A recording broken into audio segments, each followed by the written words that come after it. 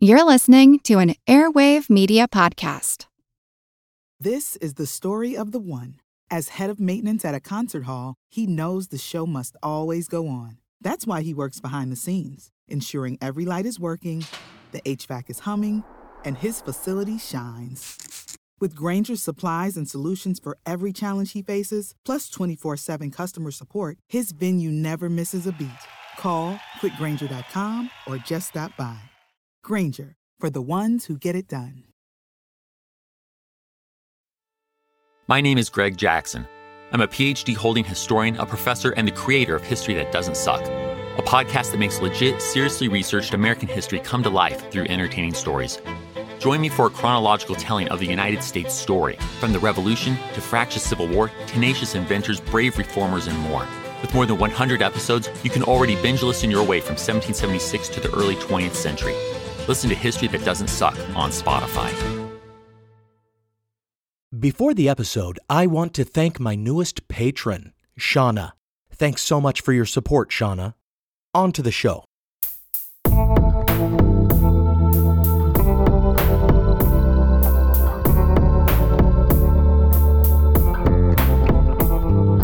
Welcome to Historical Blindness. I'm Nathaniel Lloyd, and today I'll be initiating you into the dark secrets of a powerful mystical order. Follow me into the beshadowed ceremonial chambers at the heart of a cold hilltop castle, and try not to lose your head over what we find there. In part 2 of this series, which is shaping up to be a 3-parter, we will look at the dark messianic figure saluting at the head of the Nazi columns, Adolf Hitler, and beyond him to the figures in his orbit who most involved themselves in mystical and occult practices. At the end of the last episode, we introduced him as an art student and army corporal who took an interest in the writings of Georg Lanz von Liebenfels. After the conclusion of World War I, when the Treaty of Versailles forbade the reconstitution of the Imperial German Army, unemployed veterans joined up with a number of paramilitary militias called Freikorps, or, like Hitler, joined the national police force known as the Reichswehr. This was a time of great unrest, with communists on the far left and nationalists on the far right, all displeased with the democratic compromise of the Weimar Republic, a disaffection exacerbated by a general economic collapse. Just as numerous mystical creeds had vied for ascendancy in the Austro-German New Age, in 1919 in Munich, numerous fledgling political groups struggled to capture the attention of the German people. The Reichswehr sent young Hitler to spy on one small party, the Deutsche Arbeiterparty, DAP, or the German Workers' Party. But Hitler, an avowed anti-Semite already, liked what the DAP had to say about Bolsheviks and the Jews being responsible for Germany's recent defeat, and ended up joining the party instead. Before the end of the year, the DAP became the NSDAP, or National Socialist German Workers' Party. But don't let the name fool you. They were a far-right nationalist group, seeking to expand their appeal to their base with watchwords. They were only quote-unquote socialist insofar as they heaped scorn on Jewish capitalists. Thus, the Nazi Party was born, their name a shortening of Nationalsozialistisch. And by 1921, the orator Hitler was its chairman, and by 1923, its Führer, the dictator of a political party with some 20,000 members, and its own free corps of stormtroopers, the SA, called brown shirts after their uniforms, who went around intimidating and brutalizing enemies of the party. It was late that year that Hitler attempted a coup in Bavaria, fomenting the overthrow of the government with a speech at a beer hall and marching on Munich's City Hall, a gambit that failed and landed him in prison, where he solidified his doctrine of racism and nationalism by writing Mein Kampf, and prepared himself to resume leadership of the Nazis and continue his inexorable march to absolute power over Germany and Europe. But while it is overtly clear that Hitler was driven by nationalist and racist ideals, it is not as clear whether he subscribed to the occult, mystical, and neo-pagan notions of the Austro-German New Age, or how ingrained these elements were in the culture of Nazism. Thank you for joining me as I consider this question in Nazi Occultism, Part 2, The Death's Head Cult. Once again, as I speak about the rise to power and beliefs of Hitler and his lieutenants, I do so with a purpose: to examine the veracity of claims that Nazis were an occult group. If I suggest that perhaps there are myths surrounding him or other Nazi figures, it is not in an attempt to exonerate him or revise history to his benefit. Hitler was a racist and a despot and a mass murderer, the likes of which I don't believe have ever been seen before or since in human history. And the same can be said for all his cronies or accomplices. If you are listening to this searching for fodder to use in Nazi apologism, unsubscribe, delete your accounts, go outside and get to know the people you fear and blindly hate.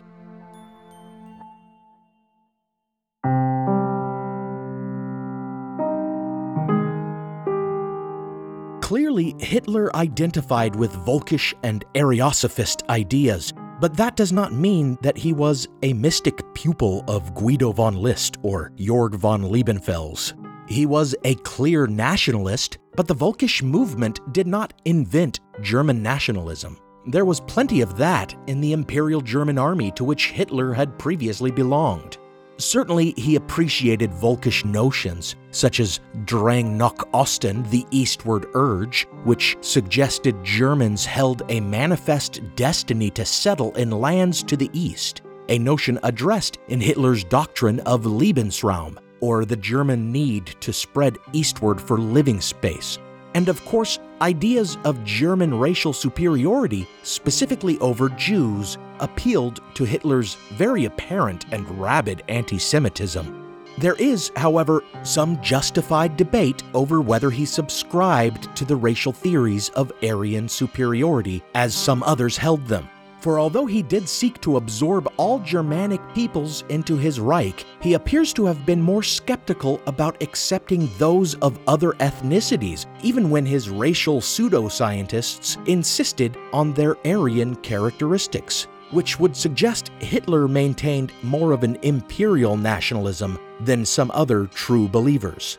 Then there's the fact, strange if Lanz von Liebenfels was such an influence on him through his writings in Ostara, that Hitler never drew von Liebenfels into the Reich or awarded him any position.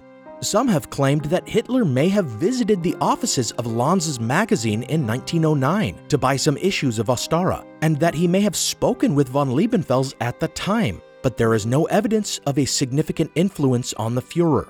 Indeed, in Mein Kampf, Hitler even warns against, quote, wandering Volkisch scholars, end quote, and, quote, so-called reformers of the ancient Germanic type, end quote, calling them, quote, the greatest imaginable cowards, end quote, and, quote, comedians, end quote, suggesting, quote, that they are sent by dark forces who do not desire the rebirth of the German people, for their entire activity leads the Volk away from its fight against the common enemy, the Jew, in order that it may expend its energy in internal religious struggles, end quote.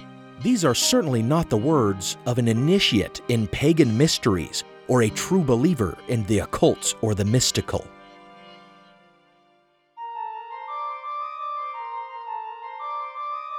There exist numerous unsupported claims about Hitler being the pawn of occult agents bent on grooming him for evil purposes. One example comes from English occult writer Victor Newberg, who claimed to have been present at a conversation in which infamous magician Aleister Crowley informed novelist and essayist Aldous Huxley that his secret society, the Ordo Templi Orientis, had fed peyote to Hitler and under its influence brainwashed him, trained him in oratory, and, quote, gave him his daemon, end quote. Needless to say, Newberg offers no further evidence of this third-hand claim.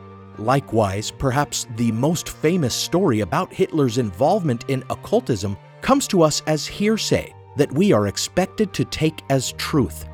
In Trevor Ravenscroft's incredible, as in hard to believe, book, The Spear of Destiny, he lays out a tale about Hitler's obsession with a magical artifact, manipulation by esoteric secret societies, and possession by dark forces, all of which was supposedly conveyed to him by Dr. Walter Stein, the physician and advisor to Winston Churchill mentioned in Part 1, who believed, or at least spread the idea, that Hitler was a Satanist. As Ravenscroft's pseudo-history unfolds, we meet a young and indigent Hitler who was obsessed with an artifact in the Hofburg Museum in Vienna. This artifact, a lance variously believed to have belonged to Saint Maurice or to Constantine the Great, became conflated with the Holy Lance, the Lance of Longinus, said to have pierced Christ's side during the crucifixion. This claim is also made of numerous other lance heads displayed around the world. Ravenscroft, however, tacitly asserting that the one in the Hofburg was genuine, describes how it called out to Hitler, possessing him, for he who took ownership of the Holy Lance would rule the world. While it is true that after annexing Austria, Hitler seized the crown jewels and this artifact along with them, transporting them in an armored train and depositing them in a bunker, there is plenty of precedent for doing so, as it made a clear symbolic statement about his sovereignty. Trevor Ravenscroft attributes quotes to Hitler without source, makes claims that biographers of Hitler have proven untrue, such as where he was at certain times and what his financial situation might have been, and relies on a plot containing so many coincidences that it reads like a bad novel, which it probably is. Perhaps the biggest strike against the book is that it later came out Ravenscroft never actually met Dr. Stein, but rather claims to have interviewed his ghost through a seance. Regardless, even if he really had learned these things from Dr. Stein, Stein's own credibility issues and the lack of any concrete evidence make Ravenscroft's story of Hitler's initiation into the occult only worth mentioning insofar as it is entertaining.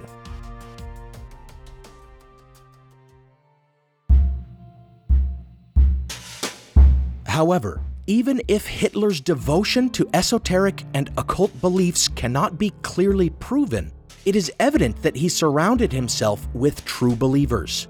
One example was the astrologer and hypnotist Erich Johannesson, an old friend of Hitler's who would sometimes advise him by reading his horoscope or suggesting certain arcane rituals be undertaken for luck or to break supposed curses on Hitler. His relationship to this figure seems to suggest at least an openness or tolerance of the occult. Then there were the members of the Thule Society, such as the playwright Dietrich Eckart, racial theorist and future Reich minister for the occupied Eastern Territories, Dr. Alfred Rosenberg, and pseudo-aristocratic occultist Rudolf von Sabotendorf, all of whom ran the Nazi mouthpiece newspaper, The People's Observer. These men were all neo-pagans and Ariosophists, believers in the legendary land of Ultima Thule as the long-lost origin of the mythical Aryan race, about which, as already promised, I will have more to say before the series concludes.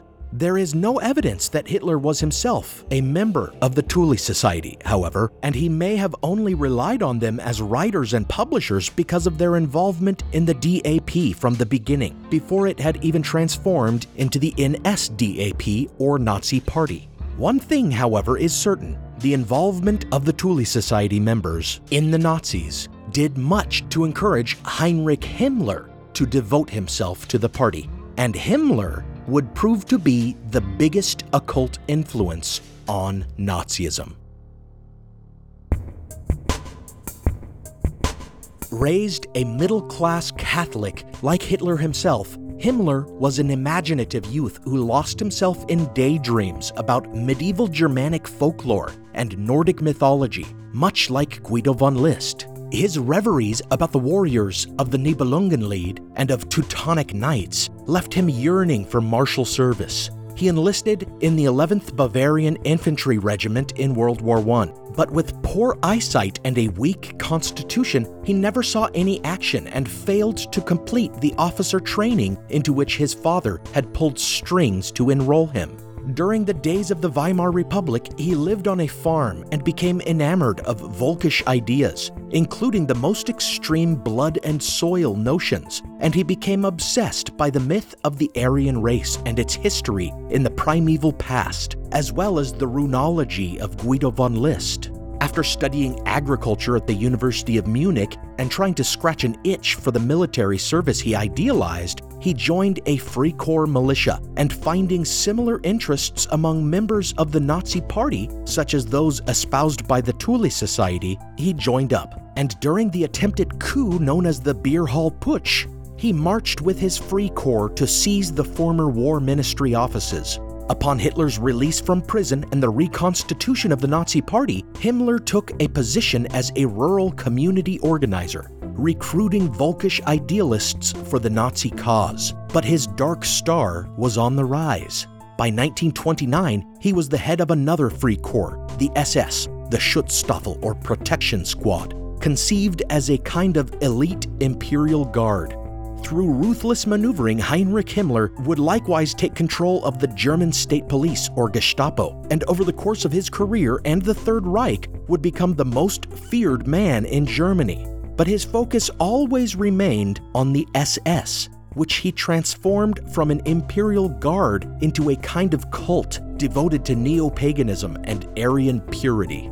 More than any other Nazi, Heinrich Himmler stands as proof of occultism's influence on Nazi policy, and it was at his desk that the most horrifyingly evil Nazi policy, that of the Final Solution, originated.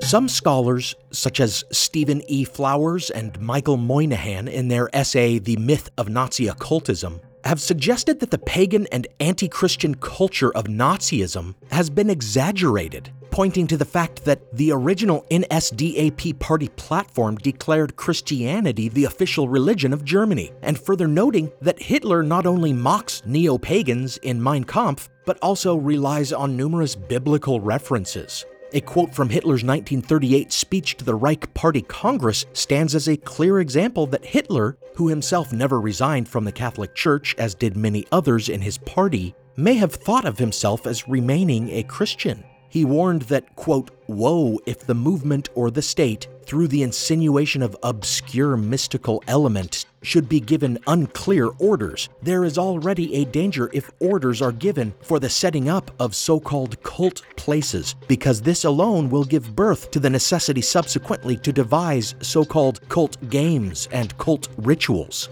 Our cult is exclusively the cultivation of that which is natural and hence willed by God." End quote. But of course, he may have simply been appealing in this speech to those who had retained their traditional Christian loyalties, and it is telling that in it he still calls Nazism a cult, even if only rhetorically.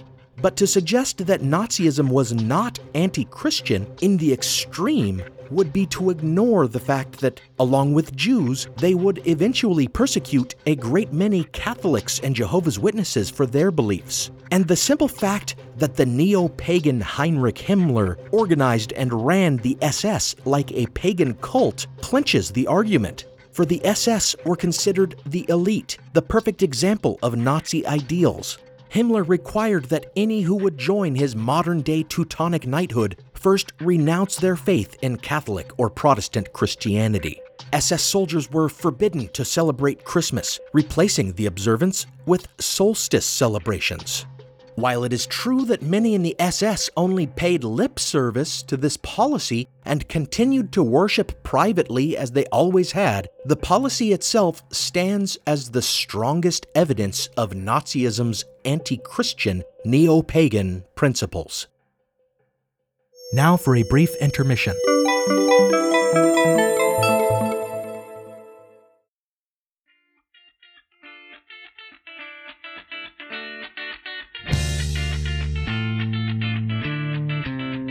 Okay.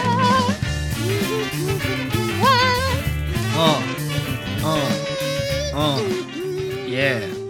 Hello, listener of whatever podcast this is. I'm your host, Chris Cogswell, here with my co-host, Marie Mayhew. Hey, everybody. If you like things like ghosts, the Loch Ness Monster, Bigfoot, talking about how frustrating Alex Jones is, then come listen to the Mad Scientist Podcast, a weekly show on the history, philosophy, and hard science between fringe and paranormal claims. Marie, what other topics have we covered? Oh my God, what haven't we covered? We've covered talking trees, haunted paintings, curses, the history of surgery, the Winchester Mystery House, economic collapse, and an episode on cats. We talk about science, we talk about history, we talk about ghosts and monsters and UFOs and things, and it's a lot of fun.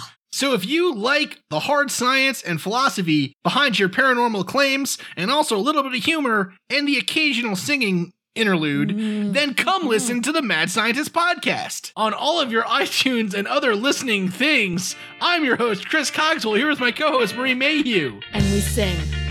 We sing. We sing a lot. We sing for science.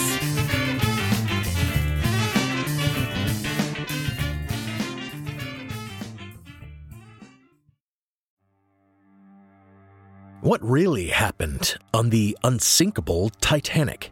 What made the 1904 St. Louis Marathon the strangest event in Olympic history? Whatever became of missing boy Bobby Dunbar? And who was the child who returned in his place? If these questions interest you, check out the History Uncovered podcast, brought to you by the digital publisher of All That's Interesting. History Uncovered explores the strange and obscure parts of history that you definitely didn't learn about in school. Hosted by the writers and editors of All That's Interesting, the show covers a wide variety of topics, ranging from the forgotten media spectacle of cave explorer Floyd Collins' death, to the disappearance and possible cannibalization of Michael Rockefeller, to the true story that inspired The Exorcist. With more than 100 episodes, you're bound to find that they've covered a topic that's especially interesting to you. And each month they produce a special History Happy Hour episode, examining recent news in the fields of world history and archaeology, and commemorating important historical anniversaries. Come explore the uncharted corners of the natural world and the world past by listening to History Uncovered, wherever you get your podcasts. Hello, everyone. You may recognize me as Gabby from the History of Everything podcast. And my name is Brenna, and you don't recognize me from anything yet. Together, we're two scientists who explore all of the weird little questions and conspiracies of the universe in our new podcast, Mystery of Everything. Everything has an explanation. We hope. But that is what we're here to figure out. We will dive into the science behind many popular conspiracy theories, such as vaccines causing autism, flat Earth theory, and was the moon landing fake? And if so, why the heck would anyone even do that?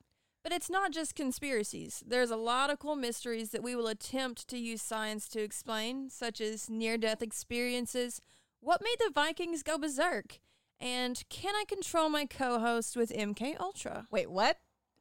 Anyway, make sure to check out the Mystery of Everything podcast everywhere where you find your podcasts. Now, back to the show.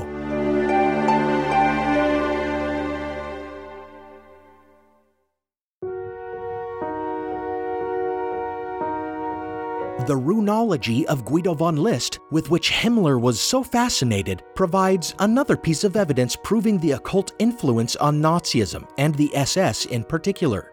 Even the prominence of the swastika itself, which had early been flown as a banner by Lanz von Liebenfels at the solstice rituals of his New Templars, appears to have been encouraged by the fascination of neo-pagans and New Age mystics with ancient runes. The old mystic Guido von List had connected the Hakenkreuz, or hooked cross as it was called in German, to ancient Aryans, suggesting it represented some force by which the universe had been created, an assertion for which, typically, he offered no evidence beyond his own certainty. Certainly the symbol, called swastik in Sanskrit, has been found to be prevalent in numerous cultures connected through Indo-European languages, from Northern Europe all the way to India. It has been used in some form in Hinduism and Buddhism and Jewish Kabbalism, and in ancient Greece where it was called the Gammadion. But as noted in the previous installment, language groups and even cultural groups are not the same as racial groups, and this was the root error that resulted in the myth of an Aryan race. Moreover, this symbol, which Carl Sagan has noted is readily apparent in nature and so could have arisen spontaneously in completely unrelated cultures, has been found in artifacts of pre-Columbian North American native tribes, such as the Navajo. Its widespread use in multiple cultures is likely what encouraged Blavatsky's Theosophical Society to take it up as one of their principal symbols. And its association with Nordic mythology and the Teutonic Knights, a Catholic military order around whom swirled almost as many fantastical theories as those concerning the Knights Templar, led to the Hakenkreuz being adopted as an important symbol of the Thule Society as well, who recommended its use in the Nazi flag. Members of the Thule Society likely saw in it more than the traditional Sanskrit meaning, which denoted good luck or well-being, for they were preoccupied with the symbols of Guido von List's so-called Armanen Futhark runes, a runic alphabet he appears to have invented and claimed were supernaturally conveyed to him. Therefore, to them, the Hakenkreuz or swastika was likely viewed as two Sig or Sigel runes superimposed on each other. According to List's runic alphabet, Sig meant victory, just like the German word Sieg, which would become the traditional Nazi chant, Sieg Heil, or Hail Victory. Likewise, when it came time for Heinrich Himmler, the true believer, to choose the symbols of the SS and their regalia, he settled on two Sig runes, like twin lightning bolts, a runic symbol that he made so common in Nazi Germany that typewriters were manufactured with a special key to type the symbol on official documents. Along with this runic insignia, Himmler chose to retain the symbol previously adopted by the SS before he had taken command, that of the Totenkopf, or Death's Head, a symbol that had been called the Jolly Roger when used by pirates. The images of the skull and crossbones and runic double lightning bolts on the black uniforms of this military order would strike terror into their victims and the world at large. And the very fact that this elite group, openly and stringently devoted to neo-paganism and racial theories based on myth, adopted its own occult iconography, goes a long way toward establishing that this was more of a cult than an army.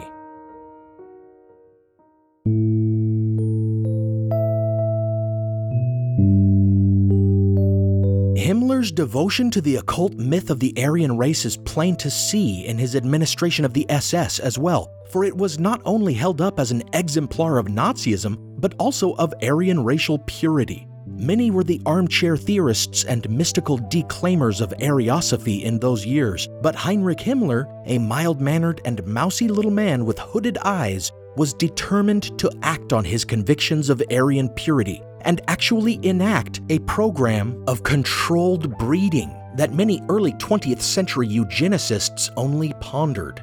He started by instituting exacting standards for membership in the SS, believing that his elite corps must be unimpeachably pure of Aryan blood in order to serve as the vanguard in their struggle to assert the mastery of their race.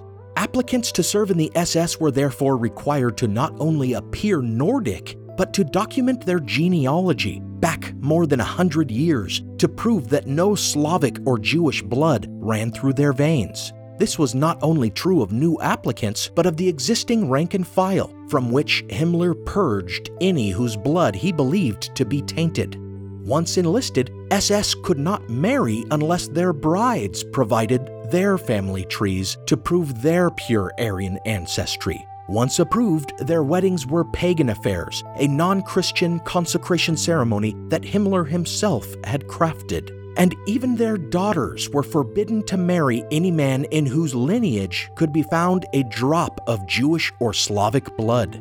For Himmler saw the members of his SS as the seed from which a future, purely Aryan utopia would spring, and he felt it needed to be protected from the corruption of miscegenation. No wonder, then, that after the SS had proven in its operations in the Soviet Union that it was capable of mass murder, the zealously anti-Semitic Hitler, who had long shouted about the annihilation of European Jews, would turn to Himmler, the ruthless enactor of racial policies, for a quote-unquote final solution.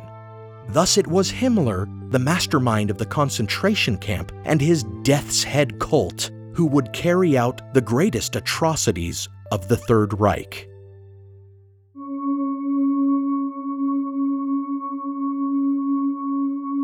When one hears about how carefully Himmler and the SS scrutinized the women in their officers' lives, one might be tempted to give credence to the tales that Himmler formed a secret unit of women, the SS Hexensonderkommando, who were witches practicing their dark arts to further the ends of the Führer. But this appears, perhaps unsurprisingly, to be a legend. Certainly Heinrich Himmler, the Reichsfuhrer, was interested in witchcraft. He created a team of researchers to gather evidence that the Catholic Church had persecuted Germans in their witch trials, and this group, which indexed its findings in the Hexenkartothek, may actually be the inspiration for the SS Hexen group of legend, but there is no indication that this group was even comprised of women, let alone witches. Documents have turned up indicating that Himmler may have believed one of his ancestors had been persecuted as a witch, and that he was interested in claims that unusual numbers of crows were said to haunt the sites of witch executions. But I decline to hazard a guess as to the authenticity of these, and regardless, they would only prove his academic interest in the occult, which is already well established. In truth, there were female units in the SS, such as the Helferinnenkorps, or Helpers Corps, who served as nurses and administrative assistants. Later, there were the more notorious Aufseherinnen, or overseers, women tasked with overseeing some aspects of concentration camp operations. Technically, none of these were considered real members of the SS, and of course, there are no indications of them practicing magic, but there is the story of Die Hexe von Buchenwald, the Witch of Buchenwald, that might have transformed into a legend of actual witches in SS uniform. Ilse Kohler-Koch, wife of Karl Otto Koch, Commandant of Buchenwald, was in her position as Oberaufseherin, or upper overseer, known to engage in as much casual cruelty and disgusting sadism as any male counterpart. She took a voyeuristic pleasure in staging rapes, and she was disturbingly obsessed with tattoos, such that she had them cut off the corpses of prisoners, tanning the skin and making accessories out of them, like gloves and handbags.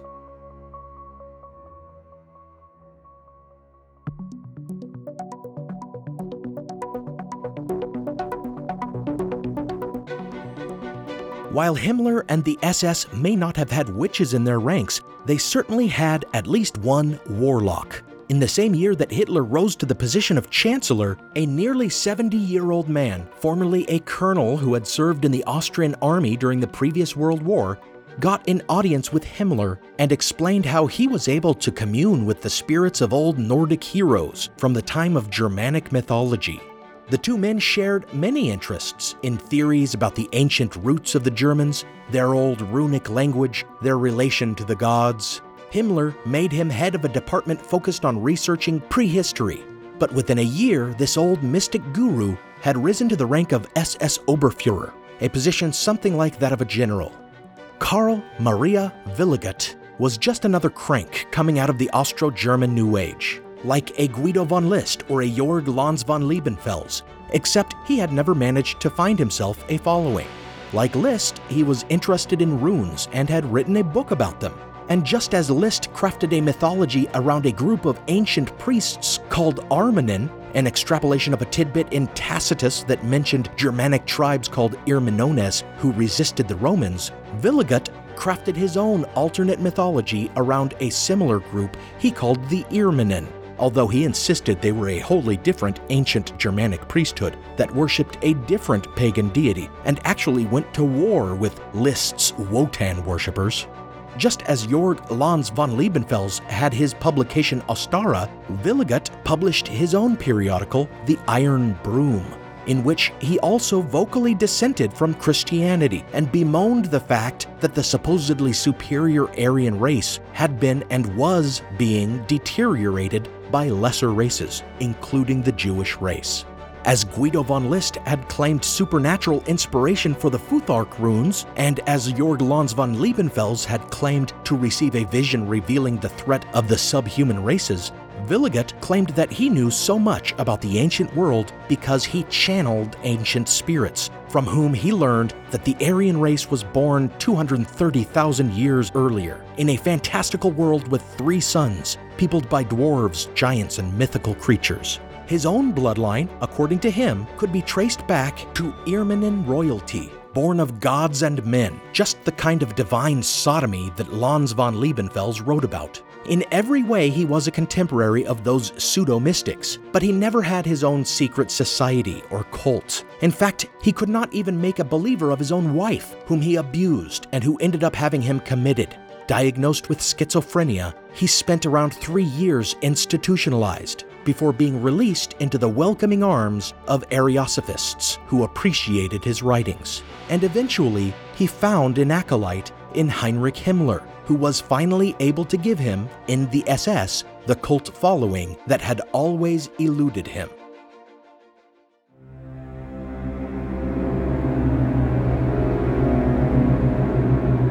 Heinrich Himmler had grown up in Landshut, in the shadow of Castle Trusnitz, which called up images of the ancient kings and hero knights with which he had been infatuated. And Himmler's high priest, Karl Maria Willigut, had never had an ancient temple of his own, as had his contemporaries. Guido von List and his Armenenorden had some ancient Roman ruins at Carnuntum in which they practiced their pagan rituals. And Jorg Lans von Liebenfels' Ordo Novae Templii, or Order of the New Templars, used Castle Werfenstein, an impressive old pile of rocks on a hilltop, for their orgiastic rituals.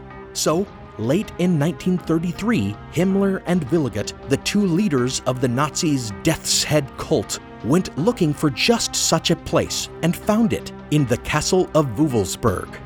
Believed to be near the site of an ancient battle in which Germanic tribes defied Roman rule, it was perfectly suited for their neo-pagan beliefs. And the fact that it was said to be the site of thousands of witch burnings also, perversely, seems to have been a draw for them. The strangely triangular-shaped castle would officially be the Temple of the Death's Head cult, renovated to reflect their occult mythology with countless runic symbols carved into the ornate walls and ceilings. The castle was to be the hub from which he would build outward a massive complex called the Center of the New World, whose numerous towers, walls, and boulevards would, from above, form the shape of a spear pointing north toward the mythical homeland of the Aryan race. This spear, one may be tempted to think, was meant to represent the Holy Lance. But that very Christian symbol had no place in the mythology of the Death's Head cult, which more likely would think of it as Gungnir, Wotan's spear, or as a simple metaphor for this New World Order, if you will, that they intended to spearhead.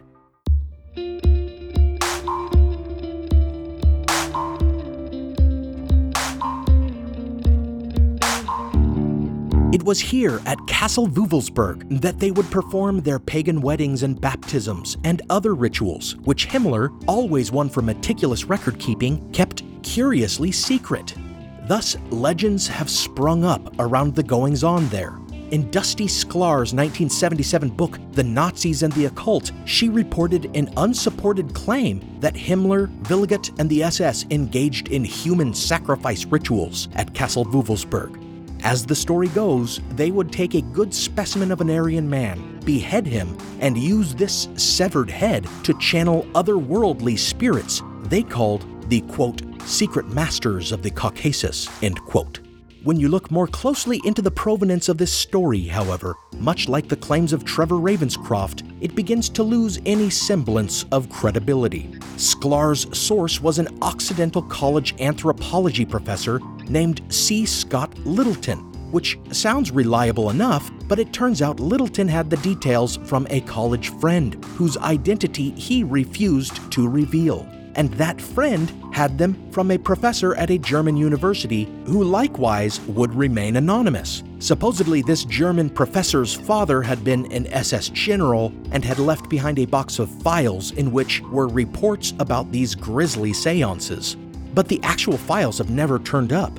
Instead, we just have what amounts to an urban legend, in which Sklar was told that Littleton heard that so-and-so spoke to a guy whose father had proof of these occult rituals. Nevertheless, what we do know of the castle at Wewelsburg shows us the fascination that Himmler and Willigut maintained in the occult and in their mythologized ancient past. an interest they encouraged all the members of their Death's Head cult to take. Throughout the castle, they built a series of oak-paneled reading rooms, each named after a specific subject, among which were a room on runes, a room on all things Aryan, rooms on old Germanic kings, a room on the Order of Teutonic Knights, and rooms on King Arthur and the Holy Grail. And as we shall see in the final installment of this series, under the auspices of Heinrich Himmler's authority, the Nazis would engage in much strange research and occult archaeology, straight out of an Indiana Jones film.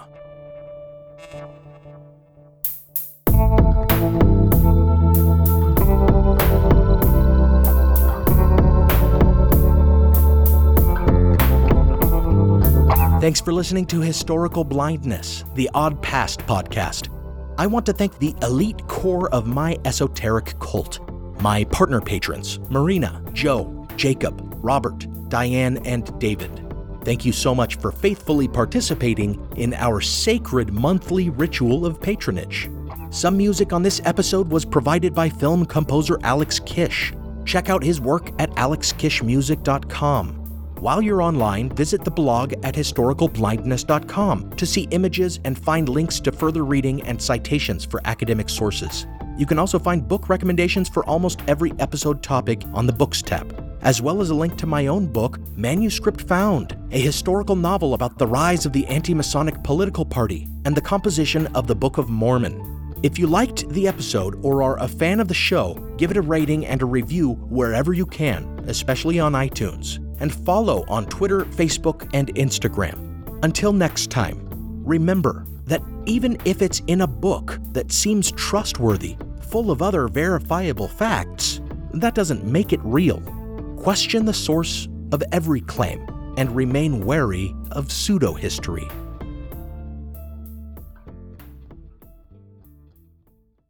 History isn't black and white, yet too often it's presented as such. Grey History, the French Revolution, is a long-form history podcast dedicated to exploring the ambiguities and nuances of the past. From a revolution of hope and liberty to the infamous Reign of Terror, you can't understand the modern world without understanding the French Revolution. So search for the French Revolution today.